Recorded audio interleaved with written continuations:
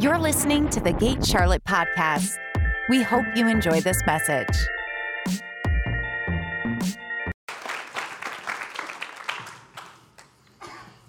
Is it working? Okay. No pressure at all. Oh, man. Well, I am excited to be up here with you guys this morning. The message that I'll be talking about today was actually the message that I was supposed to preach a few weeks ago. And some of you guys may not have heard of that. We were in a pretty bad car accident. We had taken a group of young adults to the beach for the day, just to have a beach trip. And on our way back, a lady crossed over the median and T-boned us. And I was sitting in the back seat. My wife offered to drive. We don't normally drive like that, just to get it out there. But I was supposed to preach the next day, and so Ashley was like, hey, you've been at the beach all day. Why don't you sit in the back and you can work on your message notes for tomorrow morning, and I'll drive. And we had, anyone who was there could tell you we had a pretty rough day that day, just in terms of like Jaden's giving me the thumbs up in the back. It was a pretty rough day. We had to run in with lifeguards and all sorts of stuff. And I remember getting into the back of the car. And as I'm getting into the back of the car, I told myself, this day can't get any worse. 5 minutes later, I'm working on my sermon notes, closed my eyes just for a quick second to think how I was going to word something. I hear my wife scream, I open my eyes, and the car slams into my door. So I'm just thankful to be here, thankful to be alive. Had a pretty bad knot on my head. My life flashed before my eyes, and talking with people who saw the accident, they said it wasn't that bad, and I'm known for being overdramatic. I get it from my mom, and if she watches this, she knows it's true. And yeah, I thought I was going to die, and I was sitting on the grass waiting for the ambulance and waiting for the police officers to show up, and I thought to myself, this is how it ends. This is how it goes. I taught my whole life that I was going to go preaching the gospel. You know, I thought my whole life that I was going to be up on a pulpit and on the mission field somewhere, and then I was going to get killed that way. But I was wrestling with the reality that no, it was an old lady in a Kia that was going to take me out. There's nothing glorious about that. But thankful to be here. Oh, man. I was cracking that joke with the guys in the ambulance. I just kind of have a little bit of a darker sense of humor. And I was like, yeah, I thought it was it. And he was like, it's not that bad, dude. I'm like, no. Thought it was it. I pulled out my phone and started working on my funeral plans as I was going in and out of consciousness. Of like, I want Simple Man by Leonard Skinner played, and here's what I want on my headstone, and here's where if I don't have a headstone, here's where I want my ashes scattered. Anyway, that's not what we're talking about today. I just want to say that I'm happy to be here. I love this church. I love this team. I love you guys. Today we're going to talk about Jesus. Most important thing that we can talk about, the most important person that we can talk about. If you have your Bibles, I want you guys to go to Hebrews chapter 1. And you guys are in for a treat because I'm going to teach through the entire book of Hebrews in one message in probably about 30 to 40 minutes. And I can do that because the opening paragraph of Hebrews contains the entire message of the rest of Hebrews. Hebrews chapter 1, verses 1 through 4, and then we'll pray. In the past, God spoke to our ancestors through the prophets at many times and in various ways. But in these last days, he has spoken to us by his Son. Everyone say, by his Son. Whom he appointed heir of all things, and through whom also he made the universe. The Son is the... Before I finish this sentence, I want you to feel the full weight of this. The Son is the radiance of God's glory and the exact representation of his being, sustaining all things by his powerful word. After he had provided purification for sins, he sat down at the right hand of the Majesty in heaven. So he became as much superior to the angels as the name he has inherited is superior to theirs. Oh, Jesus. Jesus, I just asked for the spirit of revelation today. I ask for an encounter with Jesus this morning. Not an encounter with me preaching Jesus, but an encounter with the real and living Jesus for everyone in this room, for unbelievers and for believers, those who have walked away and those who are being welcomed back, those who never left, those who just want to grow deeper and closer with you, Jesus. Holy Spirit, would you just remove the scales from our eyes that keep us from seeing you clearly? And Holy Spirit, I ask that you come now. That you come now for the rest of the message, for the rest of the service. Holy Spirit, that you brood over us like you did in Genesis chapter 1. That you brood over our hearts, that you brood over our minds. And that you reveal the Son to us. Holy Spirit, the word that you inspired through the prophets, through the apostles, through the writers of scriptures, the word that you inspired, Lord, make it come alive to us today. In your name we pray. Amen.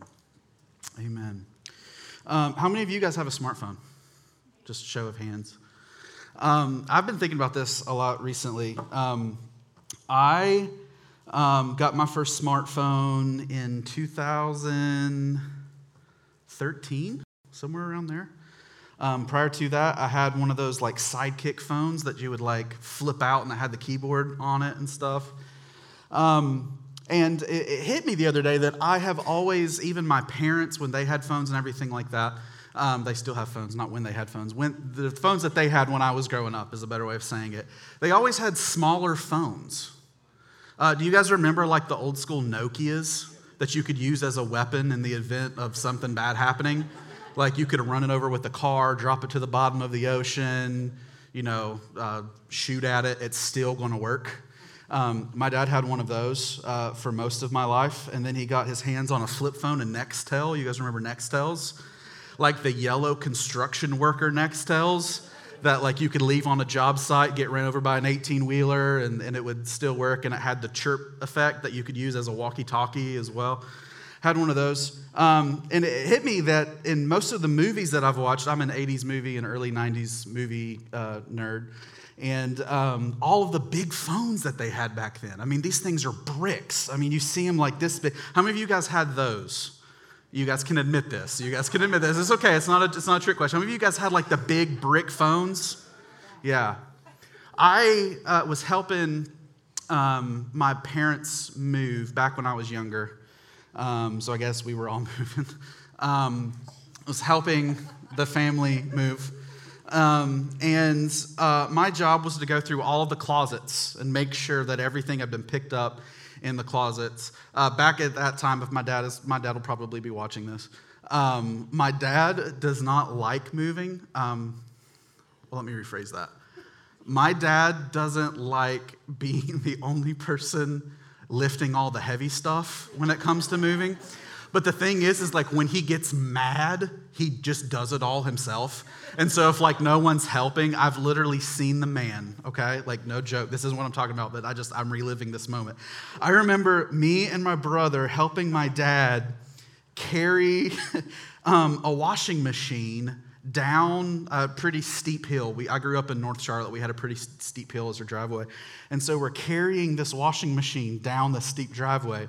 And my brother kept dropping it. Like this is a heavy, like expensive machine. My brother kept dropping it. And every time he would drop it, I would see the vein begin to bulge in my dad's neck and like in his forehead. And so finally he just yelled, "Stop." And he bear hugged it and just walked it the rest of the way.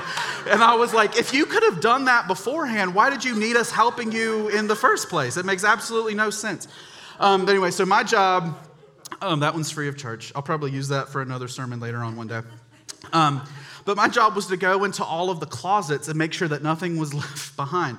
I don't know, I've moved almost, when I was growing up, moved almost every year from when I was 14 to when I was 19. So 5 years. Every single year I moved to a new spot. And so we became professional movers. And nothing is more irritating than getting the U-Haul completely loaded up and being down the road and then realize that you left something at the house that you didn't need to go back. And yet it's happened with everything from like coats to specific shirts. My dad, I left a gun one time at a house and had to go back and get this hunting rifle. And that's one thing you don't want to leave behind because it was very expensive. And one time when I was a kid, I believe I was 14. So it was our first move. When I was 14 years old, I was cleaning through a closet, and I was in my parents' closet, which don't recommend. And I found a box. I found more like a bag, a leather bag. It was about the size of this MacBook, and it was black and leather and everything, and I had no idea what I had found.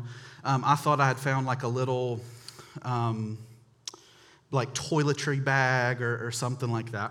And I remember just wanting to know what this thing was. I ripped it open, and it was a phone. And I'm like, what the heck is this thing? Because the numbers were on the back of the phone, which I had never seen before, like in my life.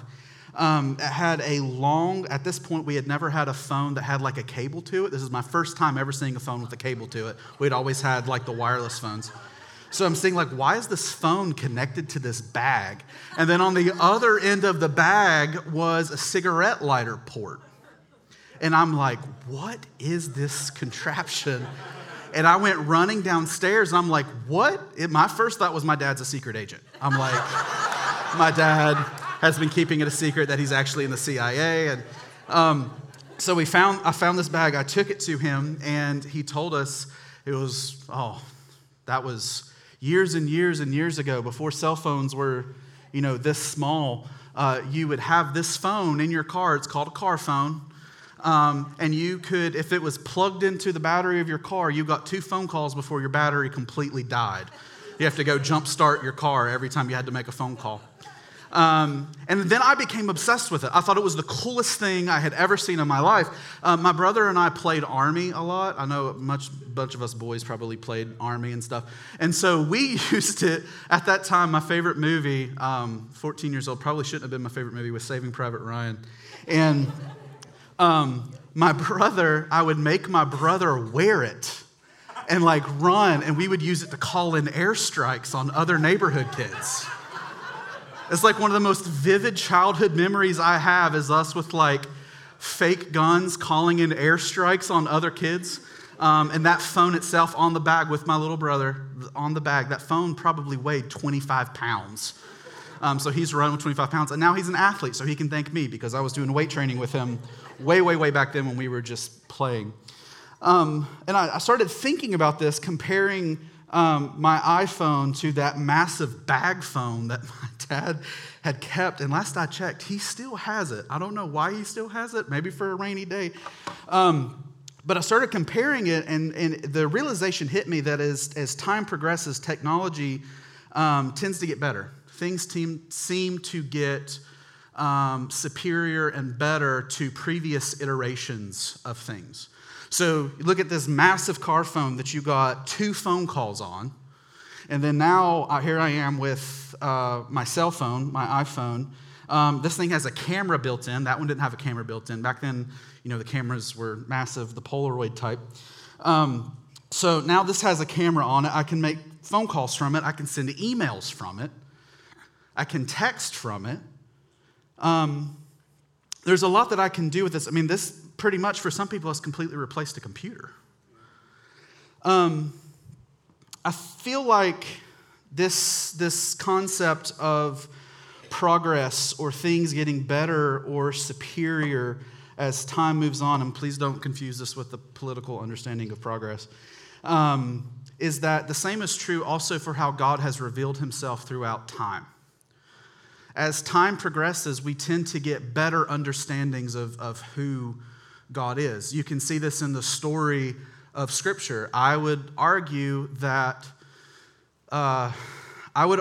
John the Baptist's understanding of who Jesus is better than Noah's understanding I would argue that John the Baptist's understanding of who God is better than Noah's understanding of who God is. And this isn't a new concept. This is actually a theological concept that's called the doctrine of progressive revelation, which means that as time progresses, God continues to reveal himself in new ways. One major way that he does this is through what we call theophanies. Theophanies mean appearances of God, where God comes down and he reveals himself in a new way to somebody. Earlier, Shay was talking about the theophany with Abraham, where Abraham showed up and called Abraham into something better and greater and newer. That is known as a theophany. Other ways are when God reveals a new aspect of his nature.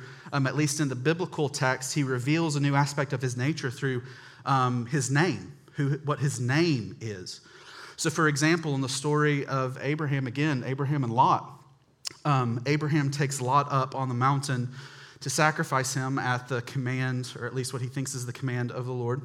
And he gets up there and he's getting ready to kill Lot. And then God speaks, and essentially he says, hey, the whole Canaanite deity thing is not who I am. That's not what I have for you. Instead, I've made a provision. And over here is the ram caught in the thorn bush. And Abraham exclaims, my God, my provider. Jehovah, my provider. And what that means in that moment is prior to that moment, Abraham didn't know that God was his provider. So there's this new understanding, this new revelation of who God is that Abraham is being invited and welcomed into. And the same is true for us. God has revealed himself to us throughout history. And this theme of better and superior, what we'll be talking about today, is actually one of the main themes throughout Hebrews. Hebrews is a very interesting book. I've taught on Hebrews before. Hebrews is an interesting book because, one, we have no idea who wrote it. It's anonymous. I personally believe it was the Apostle Paul that wrote it. But we don't know that for sure. It's a question we can ask when we get to heaven. Even though it's anonymous, it carries a very important message. The letter to Hebrews, letter to the Hebrews, I would argue is one of the most important letters that we have in the New Testament. And I wish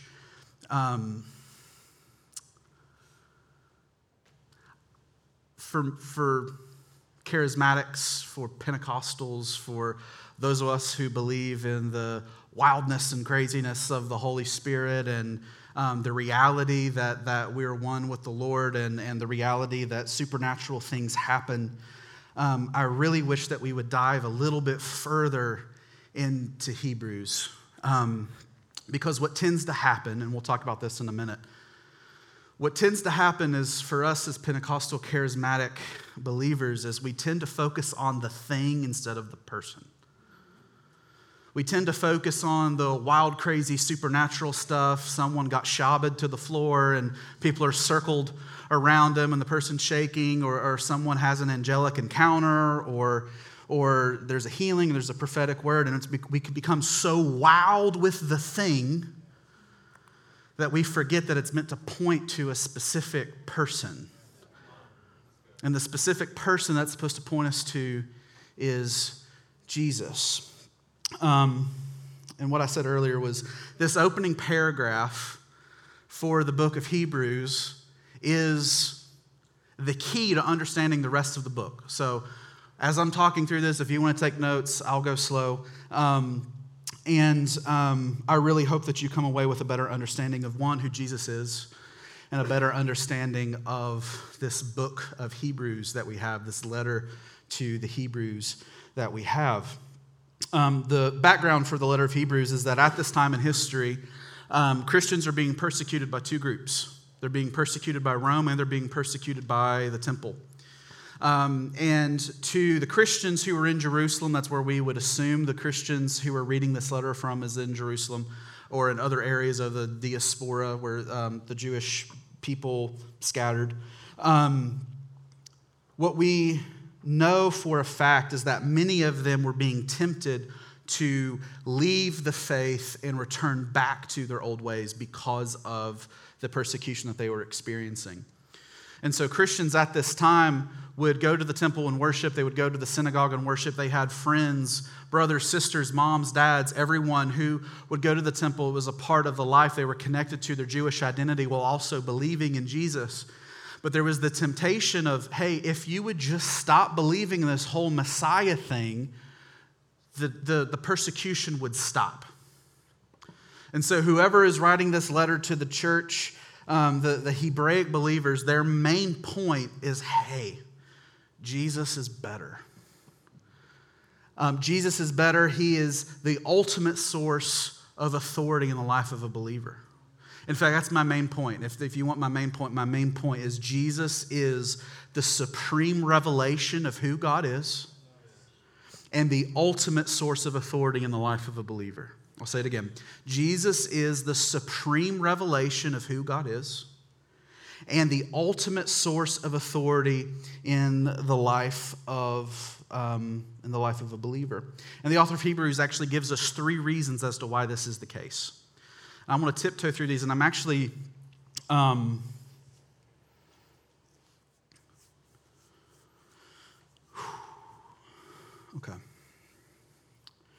What I'm feeling led to do is to walk through this, and then I feel like Jesus wants to encounter people this morning. So let's talk about Jesus, and then we'll meet Jesus, but in a non-threatening way.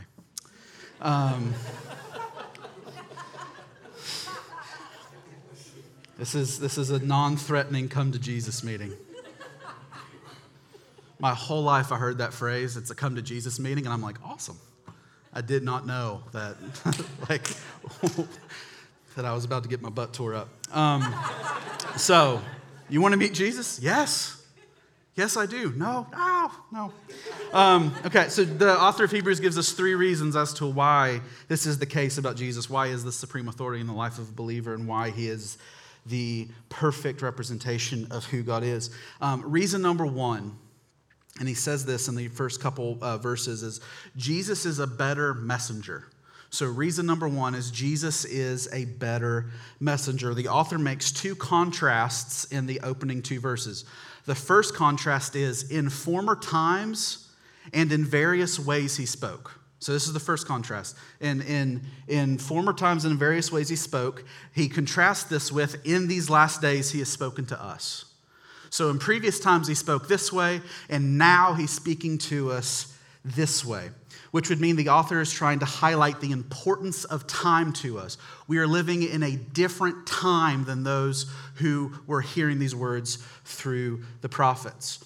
The second contrast is between the prophets and the Son. Obviously, he's talking about the Old Testament prophets, not 5-fold prophets that we have in the church today. So the second contrast is between the prophets and the Son, which means the author is trying to highlight the importance of the Son above the prophets of old or other previous forms of revelation. I need to be very, very clear about what I'm saying here.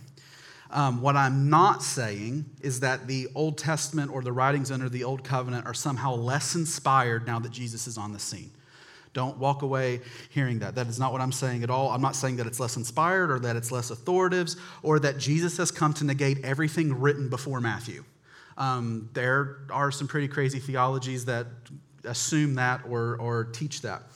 What I'm saying is that Christ brings a superior word or revelation about who God is when compared to what was written under the Old Covenant.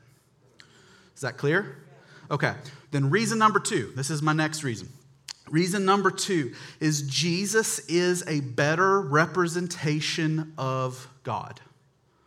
Okay, so reason number 1, Jesus is a better messenger contrasted with the prophets of the Old Testament.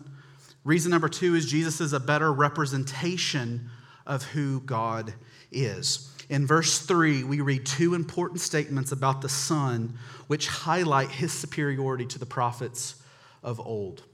First, Jesus is the reflection of God's glory. This is important because it shows the nearness of Jesus. It shows the nearness of, I lost my place. It shows Christ's nearness to the Godhead. You can't reflect something you're not close to.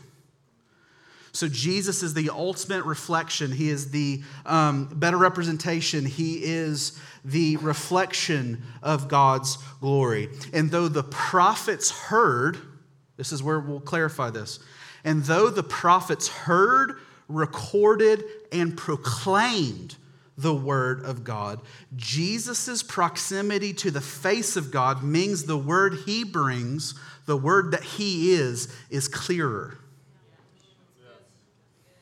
Second, Jesus is, I'm getting a little fired up and I'm not meaning to, I promise, I'm not trying to give a lecture. Okay. Second, Jesus is the exact imprint of God's very being.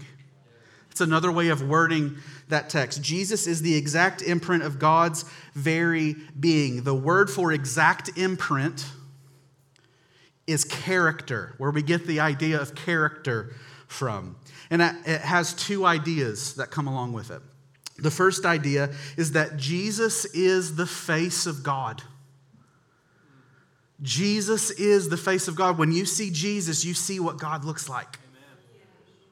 Second, like children should reflect the character of their parents, Jesus reflects the character of God. He represents who God is better than anyone who has ever come before him.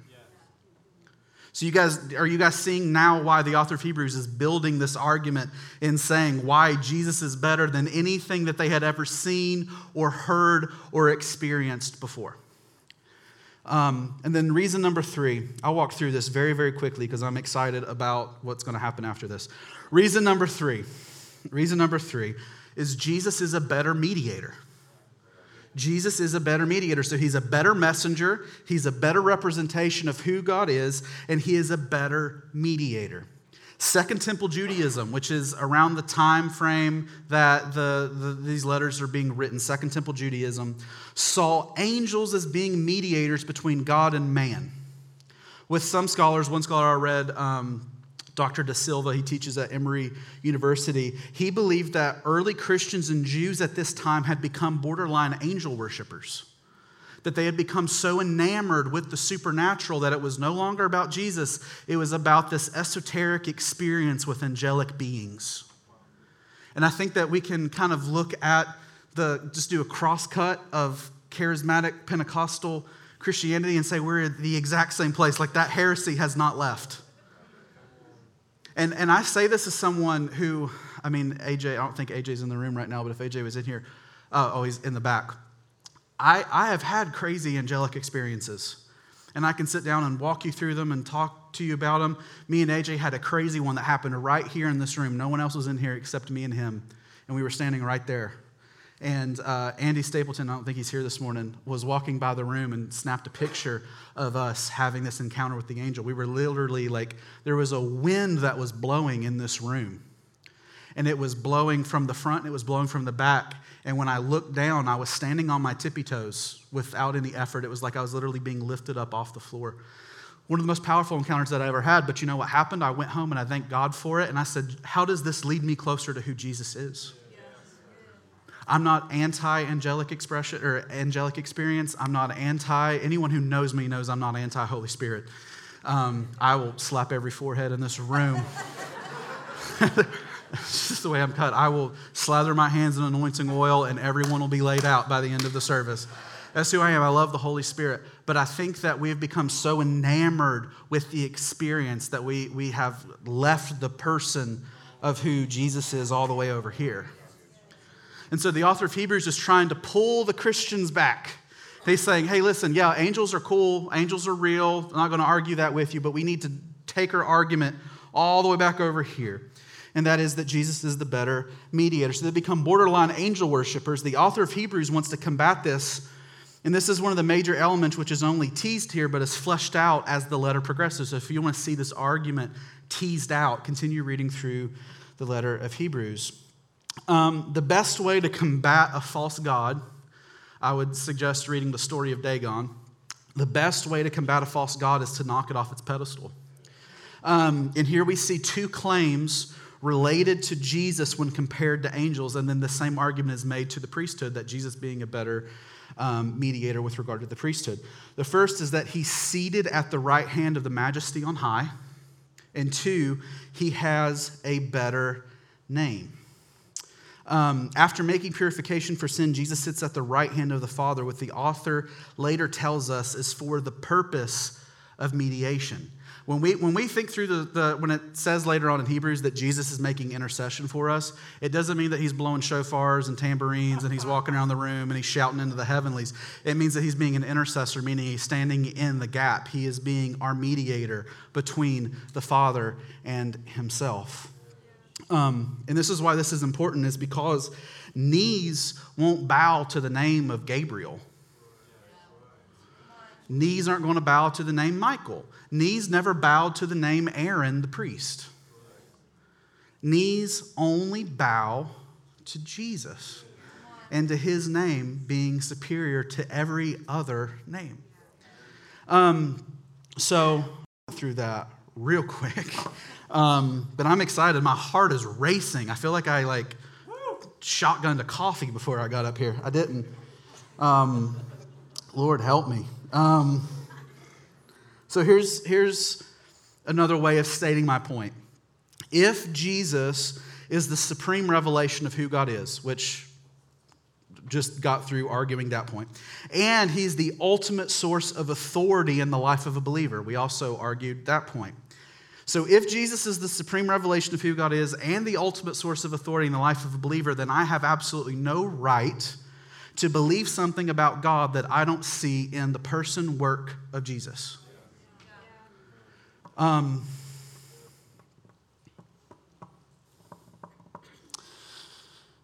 Help me, Lord. One of my favorite teachers, and some of you guys will probably get mad at this, I don't care, is Andy Stanley. I've loved Andy Stanley my whole life. I'd say probably theologically, he and I disagree quite a bit. But the way that he talks about the resurrection and the gospel is probably my favorite presentation to listen to of that message. And one of the things that he taught his children to do, his children went off to university, and he was explaining to them, teaching them, giving them tools like apologetics tools. Like, hey, when your professor says something crazy, here's how you respond to them. And eventually he walked into the room and said, hey, forget everything I told you beforehand. Like, just forget all that other stuff. Here's the only argument you will ever need. If one of your professors says, well, what about the Canaanite genocide? What about all the crazy passages in the Old Testament? What about this and what about that? You say, yeah, that sounds pretty crazy. But Jesus believed all those things, and if someone's going to predict their own death and pull it off, I'll go with what that person says. Best argument I've ever heard for all of these things, and it's true. So here's two challenges. I have two challenges for us today. To those of us who are believers in the room, those of us who claim to follow Jesus, some of us need to repent for how we see God. Repent not being a bad word. Repent not meaning that you've sinned and having this image of who God is. Repent meaning you're changing your approach. You're changing the way that you see. You're changing your mind, the way that you relate to who God is. Because if Jesus is a better messenger, then that means that there are no other messengers through whom to get to God. If Jesus is a better representation of who God is, then I need to pattern my life after who Jesus is. And if Jesus is a better mediator, then there's no other person that I can go to. There's no other temple that I can go to. There's no other priest that I can go to besides Jesus. And so, here's the challenge that I have for you guys. We'll transition to a time of prayer here in a minute, but this is the thought that I want you guys to think about. Is there anything that I am believing about God that is not found in the person and the work of Jesus? Is there anything that I am believing about God that is not seen in the person and the work of Jesus?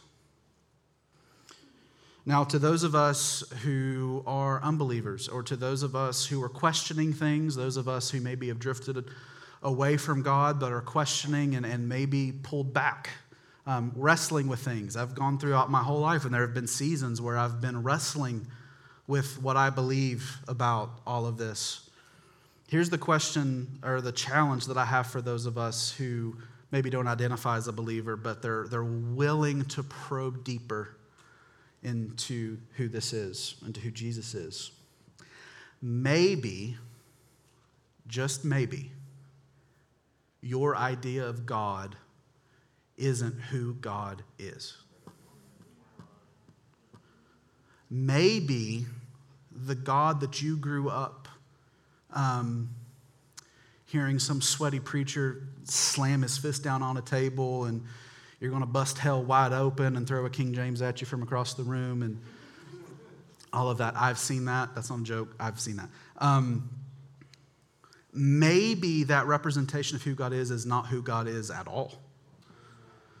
I've had conversations with friends of mine who aren't believers. I've had conversations with friends of mine who were believers at one point, and then they've walked away from the faith, or they've walked away from the church that they've always known and everything. And I ask them why, and then they outline, well, I can't believe in a God who blank, blank, blank, blank, blank, blank, blank, insert reason.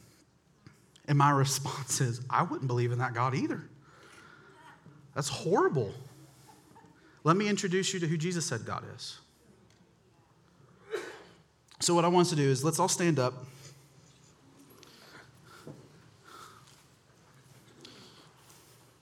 I think that's a record for the shortest message I've ever given.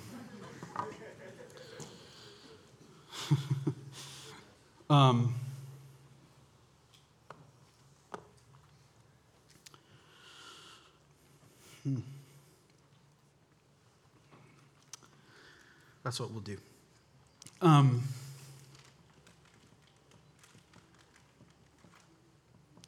Could we get some music on in the back, AJ? Cool.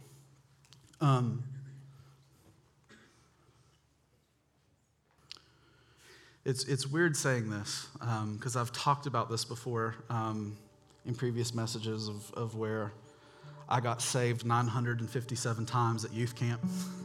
Because every single time an altar call was given, I would run to the front. Didn't matter if it was, for single mothers. I was the first one in the altar.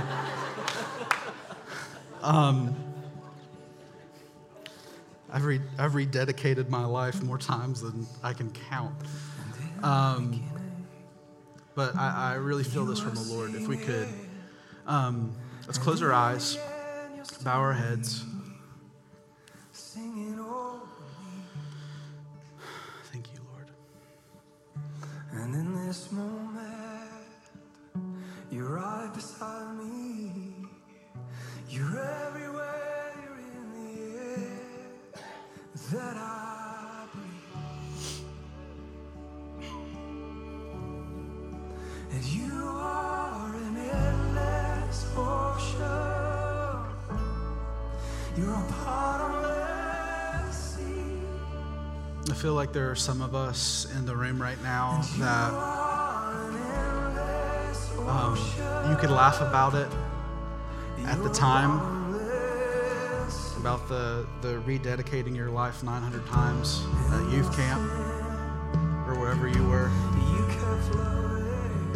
I feel like you could probably laugh about some of the weirdest altar calls that I've ever heard in my life. You could probably add to that list. All those times there was a representation of God being given to you that I would challenge and say was out of touch with the nature of God, was out of touch with the God that Jesus revealed.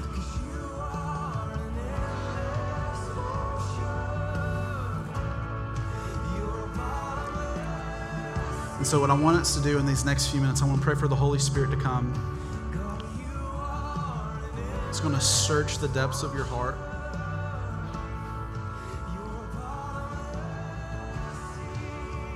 But I need you to pray as well.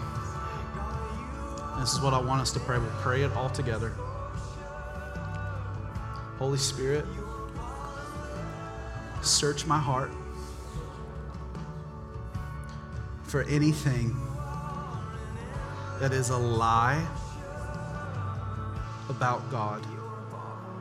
Any lie that I have inherited, any lie that I have believed, any lie that I've heard or been witness to. Bring it up so that I can repent of it and reintroduce myself to Jesus. I'll just stay there for a minute or two. I feel like some of you guys will be reliving memories. Also want to stress the fact that if you came to faith in Jesus through someone with ulterior motives in a pulpit, that doesn't negate your salvation. It doesn't negate the gospel.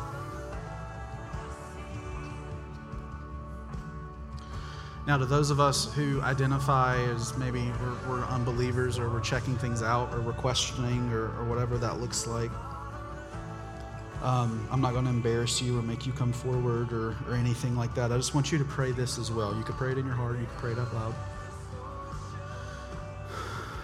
Jesus, I want you to reveal yourself to me. Jesus, show me who God is. I want the perfect revelation of God.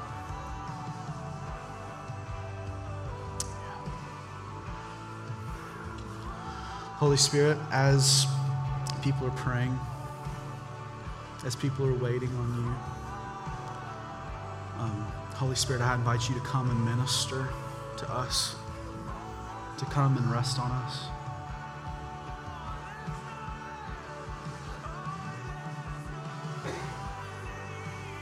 Thank you, Holy Spirit.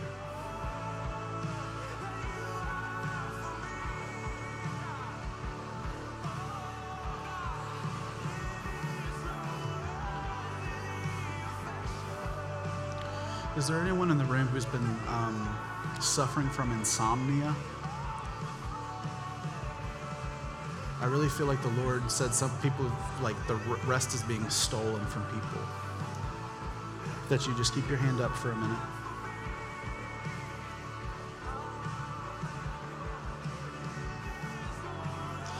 I also feel like there's maybe one or two people in here who since COVID, you've been having issues with your heart. Almost kind of like arrhythmia, or I know it feels like something's off if you go up a flight of steps or something like that. It feels like your timer is off. Okay. Thank you, Holy Spirit. Is there someone here named Jace or Chase? Chase? I keep hearing Chase. If that's anyone.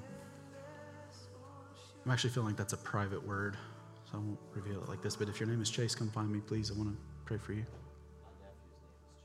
Okay. Maybe for him.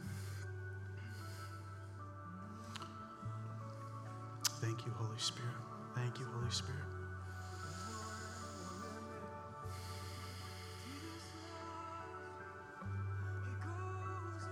Thank you, Holy Spirit.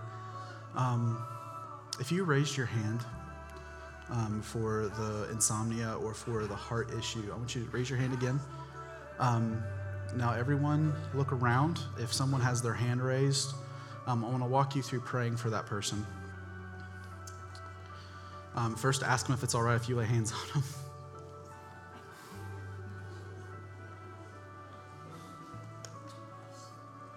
Yeah. All right. Now, once you have your hand placed on that person, we're going to keep it short. We're going to keep it simple. Most of Jesus' prayers were 1 to 3 words.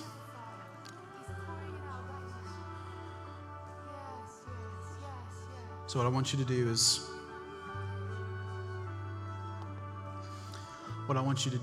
is, declare healing over this person.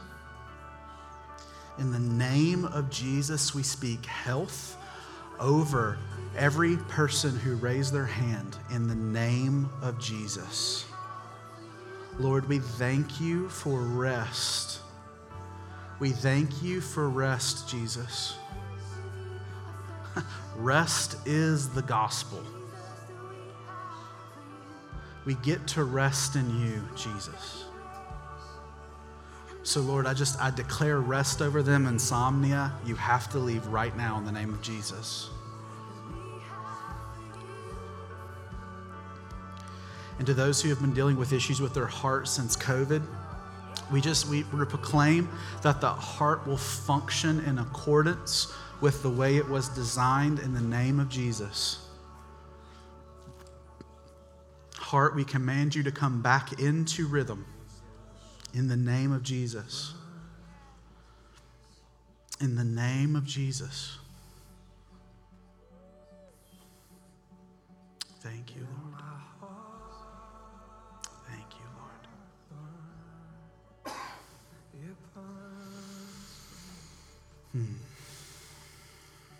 All right. Thank you, Lord. Thank you, Lord. Obviously, this isn't something we can test right now unless you have narcolepsy, which we can pray for that too. But thank you, Holy Spirit. There's one more thing that I want to do just before we dismiss. We're getting out before noon. Getting out before noon. Tell John.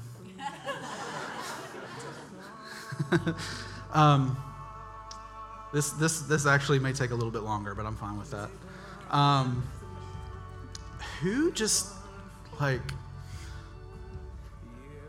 wants a fresh touch from Jesus? Like, if that's you, honestly, come to the front, spread it all out. Come to the front. We'll lay hands on you or pray for you. I don't know if we have prayer team this morning, but leaders and staff can help.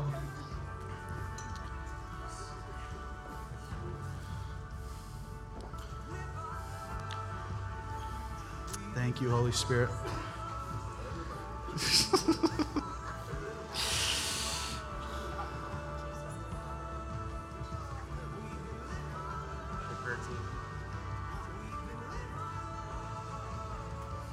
Hey, prayer team, this is a all hands on deck situation, so if you can come and help and pray, that'd be great. Red alert. All right. Wow, almost everybody. Cool. Yeah, we're going to be here for a while after 12 o'clock. Could you guys just prepare your heart? Just go ahead and start preparing your heart.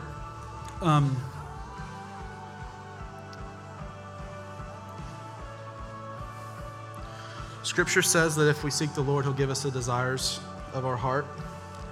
And so right now, I just want you to make it very clear that the desire of your heart is Jesus. It is a fresh touch from the Lord. And whether that looks like someone getting baptized in the Holy Spirit or refilled with the Holy Spirit or someone getting healed or somebody calling out your social security number or whatever it looks like. Lord, we want it and we want more of it right now in the name of Jesus. Thank you, Lord. Thank you, Lord.